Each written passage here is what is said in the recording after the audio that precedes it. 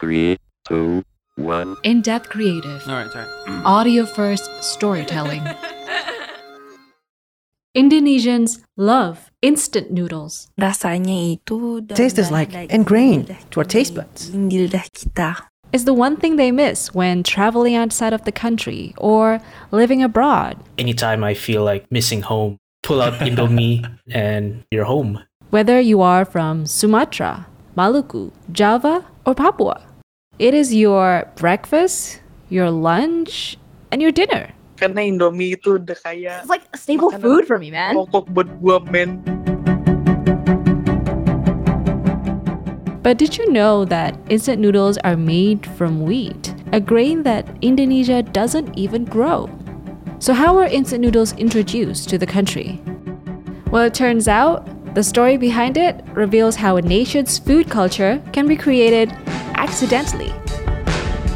I'm Tanita, and this is Indonesia in Depth.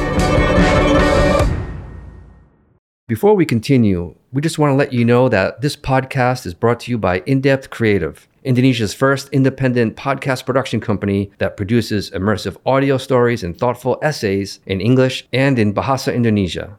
We partner with brands and creators who want to meaningfully engage their audience through audio-first storytelling.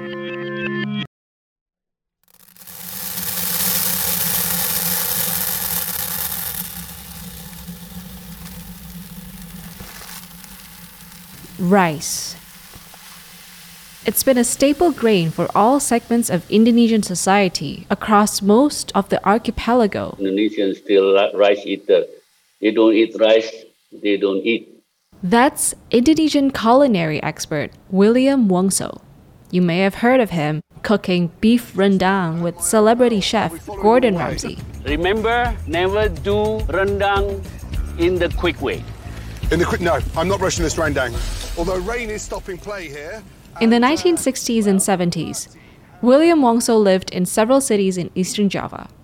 And his daily meal looks like... My regular breakfast practically either soto, satay, or nasi with a kind of, just live across the road is a woman selling just rice with the braised milk fish or bandeng in chili sambal. Then I was lucky to encounter those indigenous flavor and grew up with this. Meanwhile, in Salatiga, which is a farming city in central Java, Mehdi Wijaya was just a young boy in the 1960s. And this is how he described his meals. We ate rice for breakfast, for lunch, for dinners, and it's typical Japanese meal like rice and then sayur, which is vegetables with soup, probably some curries, and then tofu, tahu goreng, tempe goreng, and then some fried chicken or fish, or we would get some beef some of the time. But yeah, that's basically the meal that we have for breakfast, for lunch, and for dinners. Yeah. But for some, rice was out of reach. Mak Jong and her younger brother, Robert Stefanus, who lived on the island of East Nusa Tenggara, have vivid memories of just how difficult it was for them back in the 1960s. In the year 1962 to 1965, it was really hard times. Even until 67, there were always hard times. The famine that occurred in some parts of Indonesia occurred due to a combination of factors. A worldwide rice shortage, along with failed crops and a growing population at home.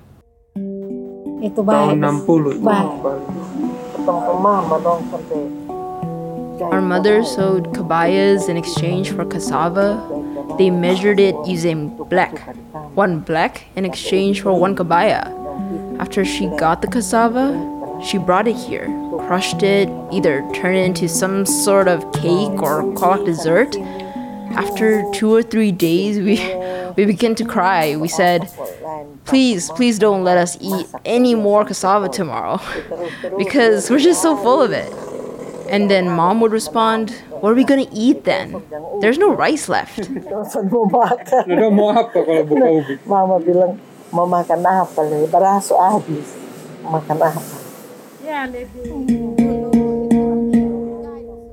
Since Mak Chung and Robert's parents were public servants, portions of their monthly salaries were paid with rice. So when the government was forced to ration rice, things got even more difficult for them. Jadi banyak yang makan ini ubi kayu. A lot of people ate cassava, then bulgur, but it was actually a horse's feed. Sebenarnya itu makanan kuda. Bulgur, by the way, is a wheat product made from whole wheat grain that is ground or cracked. PNS itu kan ada jatah beras. The thing is, all civil servants were rationed with rice. It was normal back then. Nowadays we call it dolok or bulog. We could still eat, but when the crisis hit in the 60s until the 70s, we were rationed with some sort of grain called bulgur. PNS dibagikan beras yang disebut dengan bulgur.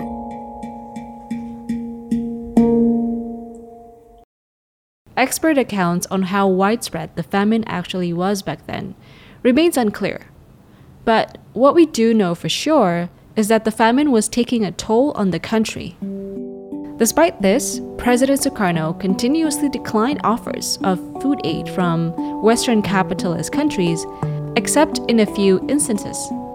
In his 1964 speech, President Sukarno advises people to change their dishes and to mix rice with either corn or cassava to reduce their rice consumption. And later, he told the crowd, "Go to hell with your aid!" The title of his speech, Tahun Viver Periculoso, or The Year of Living Dangerously, was so infamous that it would later inspire a film called The Year of Living Dangerously, starring Mel Gibson. Why don't you tell them the true story, gentlemen? Why don't you tell them that Sukarno makes empty speeches and builds monuments to his vanity while his people are starving to death? Why don't you tell them that he says, "Eat rats"? During the tension of the Cold War in the 1960s, food aid was actually one of the biggest tools that both the communist and capitalist governments used to secure support from other countries. The US, which at that time had its Agricultural Trade Development and Assistance Act, or PL 480, or now called the Food for Peace program, was despised by Sukarno due to his left-leaning socialist ideals. But in 1966, Indonesia's stance towards Western aid changed completely.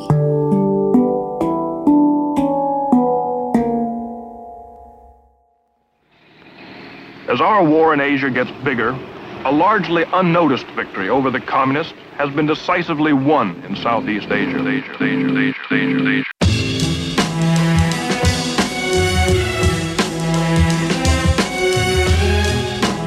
Today it is General Suharto and his army that crushed the communist coup. It is Suharto that leads the effort to remove President Sukarno. On March 12, 1966, General Suharto took control of the government after the downfall of Sukarno and found a nation in turmoil with political instability, widespread poverty, hyperinflation, and the beginnings of a communist purge.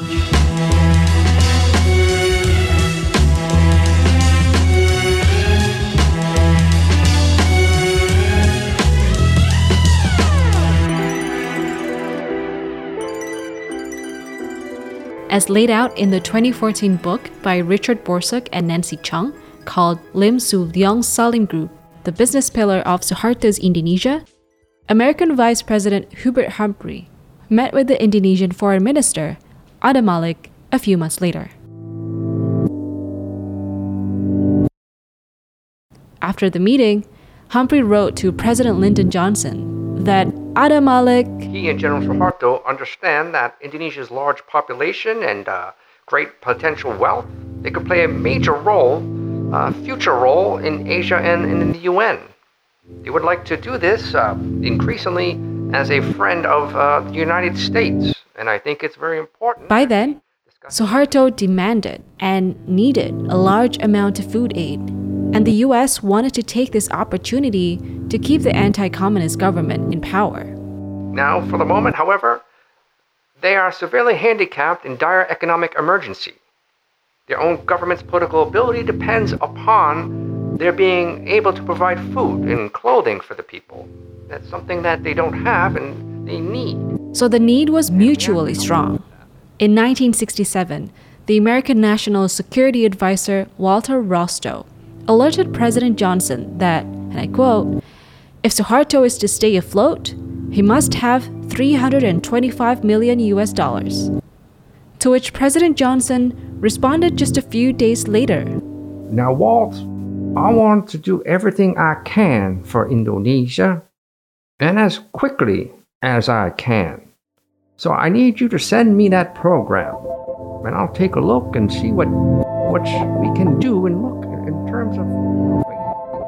But while both Suharto and the American government agreed on an aid program, Suharto was unable to get the most important staple that he wanted: rice.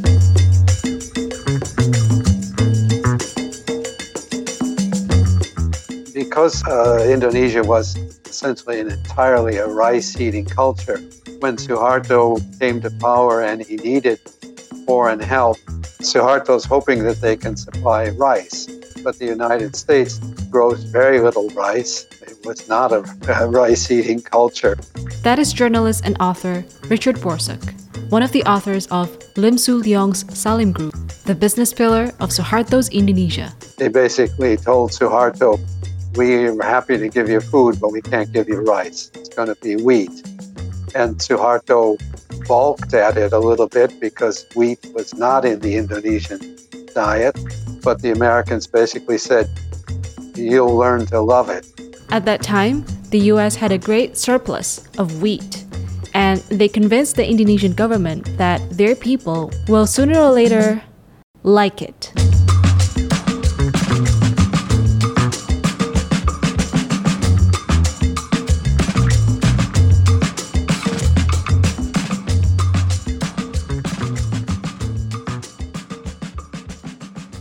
So in 1968, the imports of wheat flour, and bulgur began to flow into Indonesia.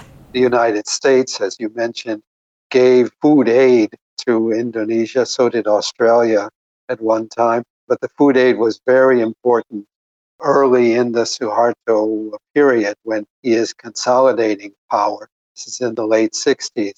And Indonesia was in a very bad way economically at the time, and people were struggling. A lot of people just ate rice, and then you had a few years of very poor rice crops that Indonesia had to import rice with very limited foreign exchange to do it. So Suharto was keen that another source of food be developed, which was the flour milling. Suharto hoped that over time, Indonesia would become less dependent on rice. But bulgur didn't really fit the taste palates of many Indonesians. Untuk mencium baunya saja, even the smell is unbearable. It made us throw up because it smells nasty. Sampai bisa muntah karena betapa sulitnya pada waktu itu. Makan itu sama kayak makan ampas. It was like eating rice waste, but it's just to fill ourselves. We have no idea whether the bulgur came from Thailand or the US. What we know is it was considered horses' food there. But in Indonesia, we had no food, so they crushed it and recooked it. Baru masak kembali, masak seperti nasi. Those who had to resort to eating bulgur, like Mak Chung and Robert, despised it. And those who were better off, like William Wongso or Mehdi Wijaya, weren't forced to eat it. I remember at one time is a replacement to bulgur. And bulgur, I also have a vivid memory that we always said that was the horse food. Now, bulgur is everywhere. It's a common. In those days, we always think bulgur is a horse food. I think that is the only I remember when the government tried to substitute the white rice to bulgur. So the government learned that bulgur wasn't the right wheat product for Indonesian taste buds. Indonesian palate is very strong. For instance, in those days, we don't know much about Japanese taste. Even they were exist. They said too bland, too light, not pedas.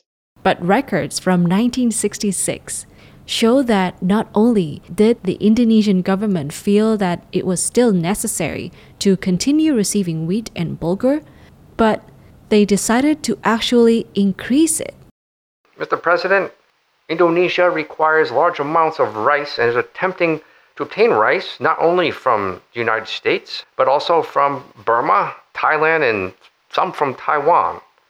I suggest increasing uses of wheat and bulgur, but was told that there's a consumer resistance due to the lack of understanding and custom. Mr. Malik agreed that it would be in the long-term interest of Indonesia for wheat and bulgur to be increasingly introduced. Now that's extremely important for the country's development and for this time. And it's important to know that. While people like Machong and Robert in East Nusa Tenggara were eating bulgur, wheat flour was being heavily promoted in urban areas in Java, especially in Jakarta, to be made into bread.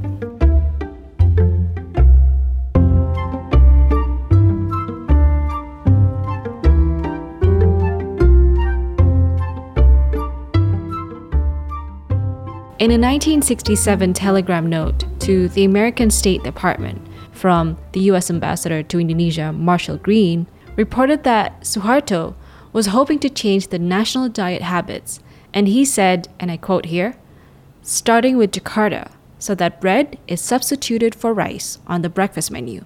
My first recollection and my first experience eating bread was when I was away from Salatiga. I went to Jakarta at that time and stayed with my grandparent. Probably it was in 1971, yeah. I went to stay with my grandparent at that time for a vacation. And the neighbor invited me to come to her house. And she offered me bread for breakfast.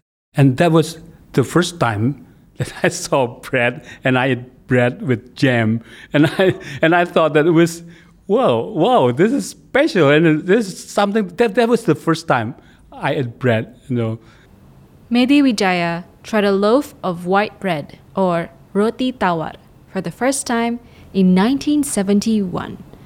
But since Indonesia lacked wheat milling facilities, American wheat flour was initially supplied by facilities in Singapore.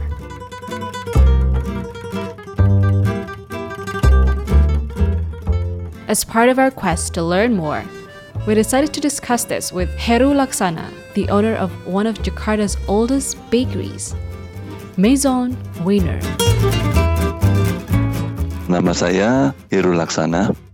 My name is Heru Laksana. I'm the third generation owner of Maison Weiner in Jakarta. I was educated as a baker with the title of Konditormeister. Saya baker dengan predikat Konditormeister. You can spot his shop easily. If you go to the Kramat area in central Jakarta, you'll find an old house with a bright red striped awning. It looks old because it was built in 1936. Zaman dulu itu orang memang lebih banyak mengenal kue. Indonesians back then were more familiar with cake. Only the Dutch eats bread as staple food. While only during Lebaran or New Year or Chinese New Year would people bought breads and send it to others. Tahun baru Imlek, orang membeli untuk dikirim ke orang lain. Saya ceritakan dulu ini karena I recall that there were only plain bread. There were no sweet breads like we see now until 1970. Belum ada roti-roti manis seperti sekarang sampai tahun 70. Heru Laksana was born in 1954 and has memories of his grandmother and father running the shop in the 1960s and onwards. Jadi roti sebelum So prior to 1970, plain bread is what most people know. Tanek Chuan or Lao still sold mainly plain bread until now. The open top with curved top or the regular squared plain bread, which we call sandwich bread nowadays. I also know plain bread from when I was little. So when I went to school, we would bring plain bread with butter and mesas, or plain bread with butter and sugar. Mentega kasih gula. Itu yang kita makan.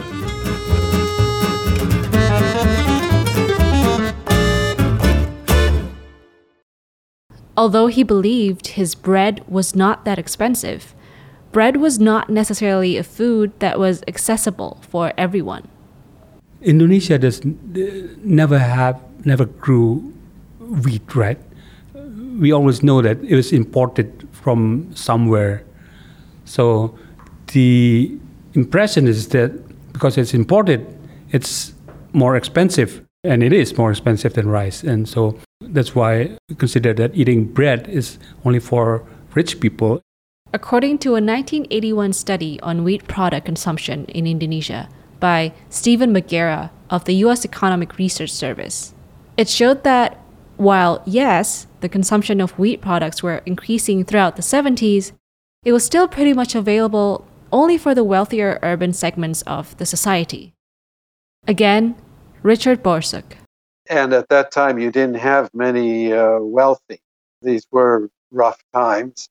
But at the opening of the first Bogasari mill, which is still quite a big landmark on the coast in North Jakarta, one of the speeches made reference to Indonesia is now open for foreign investment, unlike in the Sukarno period.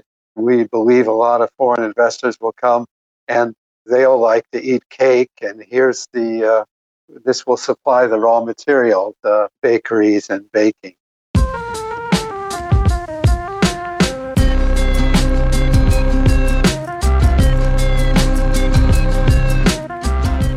While bulgur was unpalatable and bread was either out of reach or unfamiliar to most Indonesians, there was another wheat product that had a chance of being accepted nationally. Back then, it was Supermie. The brand that I remember was Supermie. Supermie. Indonesia welcomed its first instant noodle manufacturer in 1968 by the company 51 Sangkyu. And the name of the noodle? Supermie. Kalau ibu mungkin belum lahir kan? Maybe you weren't born in the 60s. You probably wouldn't remember this song from the TV. Supermie, Supermie, oh oh oh oh, Supermie, Supermie. Itu ada di televisi.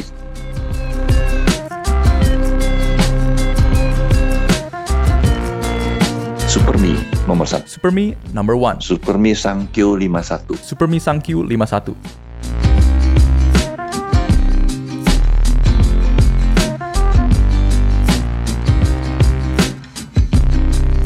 Lima Satu Sangkyu received help from a Japanese company. Japan itself was the leading producer in instant noodles ever since Momofuku Ando invented the product in 1958.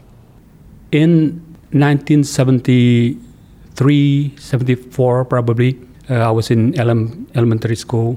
I was a grade 3 or grade 4 at that time. I remember eating Supermie and I thought that it was good. That was the first time I had Supermie and I enjoyed it. For us, it was special meal because we don't get to eat it very often. So when we eat it, we had it, so we enjoyed it, yeah. Supermie eventually reached Makjong and Robert in East Nusa Tenggara. Mie instan itu sudah 70 lebih. Instant noodles were there since the 70s onwards. The first one was Supermie and nothing else. I remember getting sick and admitted to the hospital because of Supermie, perhaps for its strong spices. Back then, people were also unfamiliar with the concept of an expiry date, so they just eat it without checking. But it wasn't easily accessible for them. Robert recalled. Kalau mie waktu itu, kalau mie instan, rasanya beli juga mahal gitu. When it comes to instant noodles, I think it was expensive. We don't have much money and only certain types of people consume noodles. And since it just got out, it tastes different. Usually the noodle was cooked for special occasions. Biasa kalau di ini kalau ada acara-acara apa itu baru dimasak. So we considered it a luxury food at the time. Nowadays, we eat it almost every day. Sehari-hari anak-anak mungkin ini. During this conversation, we were joined by his neighbor named Taneo, who recalled on just how much effort it took just to get super mee. Beta paling penasaran. Wait. So I'm curious here. Was super mee that good that people were willing to sold their chickens to afford it? Can you tell us more? Apa saya enak itu? Dulu bapak dong ini di bawah, bapak Fao dong itu. Oh yeah, back then, my father, Mr. Fao, did just that. It's not like they don't like chickens, and they were glad to sold it for money. But they were also delighted to have super mee. It just tastes so much better. Lebih makan dan campurin jagung bos itu lebih enak. Super mee campur jagung.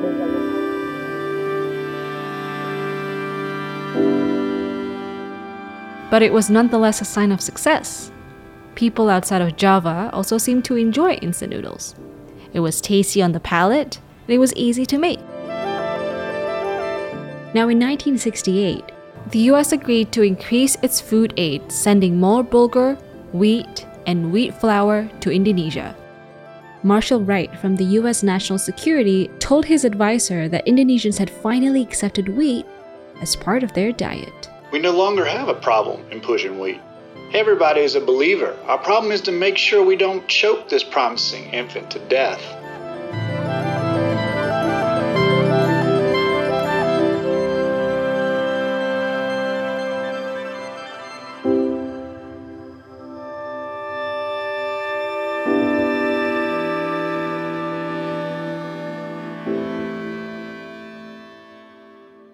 In 1971, Suharto opened Indonesia's first flour milling facility, Bogasari Flour Mills, in Jakarta. The move that would forever change the scale and magnitude of how instant noodles were consumed in Indonesia. Coming up in part 2 of The Making of a National Food Culture. Things really only changed when Salim came into the business, which was rooted in Suharto asking them could they make noodles for the army, because there was a period when rice supplies were very tight. The birth of Indomie, the backdoor deals, and the rivalries that made Indomie the most powerful instant noodle brand in Indonesia.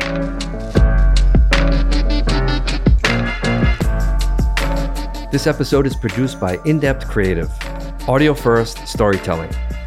Producing this episode required an incredible amount of research and numerous interviews with people across Indonesia, as well as experts in Singapore and America. We want to especially thank Richard Borsuk for the work that he has done through his incredibly interesting book, Lim Soo Leong's Salim Group, the business pillar of Suharto's Indonesia.